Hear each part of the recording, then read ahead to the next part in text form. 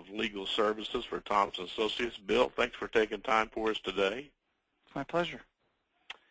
Well, we've asked Bill to spend a little time with us discussing charitable lead trust. And Bill, if you'd begin by describing what is a charitable lead trust.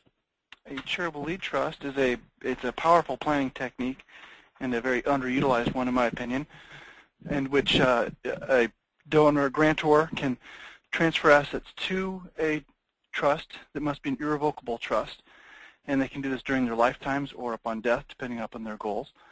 And it's a great way to leverage the amount of assets that somebody can leave tax-free to heirs over time, or even to spread the tax bite of an unusually large income tax burden over several years. So do you have to be really rich to do this? Well, really rich is relative, but right.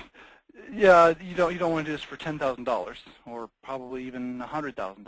So you're probably looking at mid to high six-figure sort of gifts with this kind of technique, preferably seven-figure and higher. But that's the idea, is to leverage your tax savings. So you typically will want to, although lifetime ones can be on the smaller end if it's just simply trying to leverage or spread the amount of tax that you're going to pay over several years.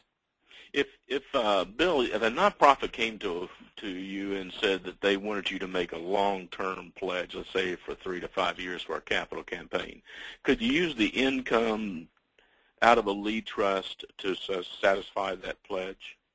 Well, the first thing I would tell a nonprofit is they need to look at whatever the rules are for the capital campaign they have going. But my understanding is that typically, yes, these are a great technique to use to help fulfill capital pledges, or pledges for capital campaigns rather, and they typically will count at various levels for those capital campaigns. Right. Well, I think that's a really underutilized tool today. Now, talk about the different types of lead trusts and how does it actually work? Well, so some of the elements of it, regardless of different types, they have to be irrevocable trusts. So this is something you're making the gift of an asset to a trust. The terms are set, and it has to be irrevocable under state law. And then they start varying. So the general idea of a charitable lead trust is that the income stream from this trust is going to go to one or more charitable beneficiaries, recognized under 501c3 of the Internal Revenue Code, which could even include somebody's private foundation. Then the remainder at the end of the term of the trust, whether it's measured by somebody's lifetime or term of years or how it's measured, will pass to one or more non-charitable beneficiaries. So it could be passed back to the person who made the trust. It could pass to their heirs or other beneficiaries. Ways they get categorized: there are lifetime or inter vivos charitable lead trusts. There are death of time or testamentary charitable lead trusts. And then on the lifetime ones in particular, you have ones that are known as grantor trusts and non-grantor trusts, which gets a little techy, but we can go into each of those if you wish. Yeah, just describe what is a grantor and a non-grantor, just in a sentence. Sure. Grantor trust, you're typically looking at a lifetime or an inter vivos trust, and a grantor trust is one that under the tax code, the person who created the trust is treated to be the owner of the assets and thus the income from those assets for income tax purposes. Mm-hmm. And so when you create a charitable lead trust, just like when you create a charitable remainder trust, it's a split interest trust, and part of the interest is an income stream and part is a remainder interest. In the instance of a charitable lead trust, the income stream, there's a charitable component for which somebody might be able to get a tax deduction for the present value of whatever that income stream is at the time it's created. So in the inter vivos grantor type charitable lead trust, the grantor will get a current income tax deduction for the present value of the income stream that will pass to charity under the terms of that trust. That's the upside. The downside is that the grantor will also have to claim as his or her own income all of the income that trust makes during the term of the trust. And the reason somebody would do something, that sounds kind of crazy, right, that you would claim income that you don't get because it goes to a charity. The typical scenario where you see that one used would be maybe have unusually high income in 2014 or whatever the year is, and and I know that's not going to be the case in maybe the 5 years going forward. So I could create a charitable lead trust in year 1, so I could generate a large income tax deduction to help shelter some of the tax and not be pushed into as high an income tax bracket, and then claim that income as the next 5 years or whatever, except for the term that trust progresses, to help spread that out into a lower income tax bracket over time. You know, it's kind of where I've seen it used is where an entertainer is going to get a large, maybe it's a musician or someone who's a musical artist, and they're going to have a big year, and they know that that's going to just happen for a short period of time, so they set some money on the side in the lead trust, or an actor or a stage person, but that can be true of a business person as well.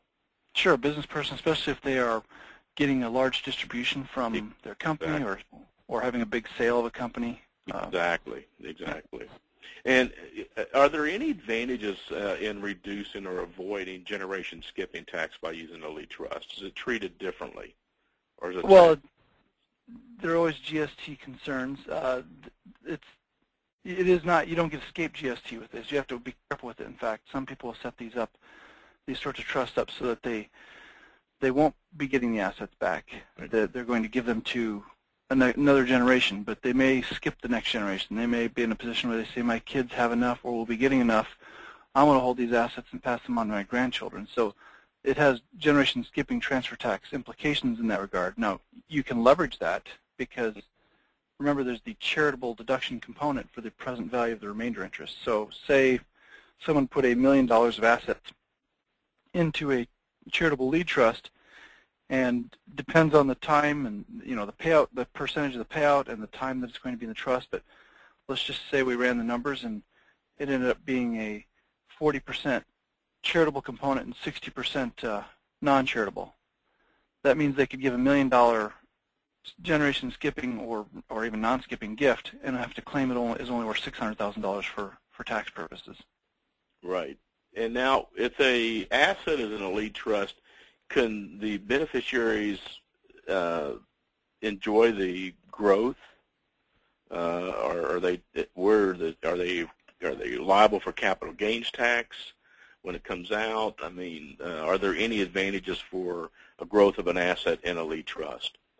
Well, the advantage comes specifically in estate taxes. If you have a taxable estate, so perhaps you have somebody who has used all of his or her exemption amount or will be doing so upon death, and yet there are other assets that will then be subject to estate tax. By putting it in this sort of technique or this sort of a trust, you not only get to leverage it and get a charitable deduction against the value of whatever goes into the trust, but the growth in there will be completely free of estate tax. So, capital gains tax, that's going to be the same as if you'd left it to them. If there's a capital growth on it, and they, after the date of death, or after the date of funding the trust, and heirs eventually turn around and sell that, they're going to pay the capital gains tax just the same as they would have if you'd given it to them directly. So the upshot on this is that it needs to be done with a tremendous amount of thought. It's a great tool. Would you agree with that? Tremendous tool, underutilized, but it needs to be done with really capable hands helping the planning process. Yes, the concept of this trust is not quite as simple as a charitable remainder trust, although I think it's not as complicated as we often want to make the concept. But the drafting is technical, and there are specific requirements for what needs to be or not be in these documents for it to work. And a simple scrivener's error, as we say, can mess the whole thing up and end up making it not qualify as a charitable lead trust. That's exactly right. It may not be a bad idea to have one drafted and have a second opinion or some other party look at it before you actually execute it. Absolutely. Bill, you've been really helpful. If someone wants to reach out to you and ask a question, what's the best way to do that? Well, my email address is bill@ceplan.com, and then my phone number is area code 515-974-6555. Bill's, as you can tell, just a great attorney and is able to take very complex concepts and break them down into simple language. Bill, we really appreciate you taking time today. It was my pleasure. Thanks.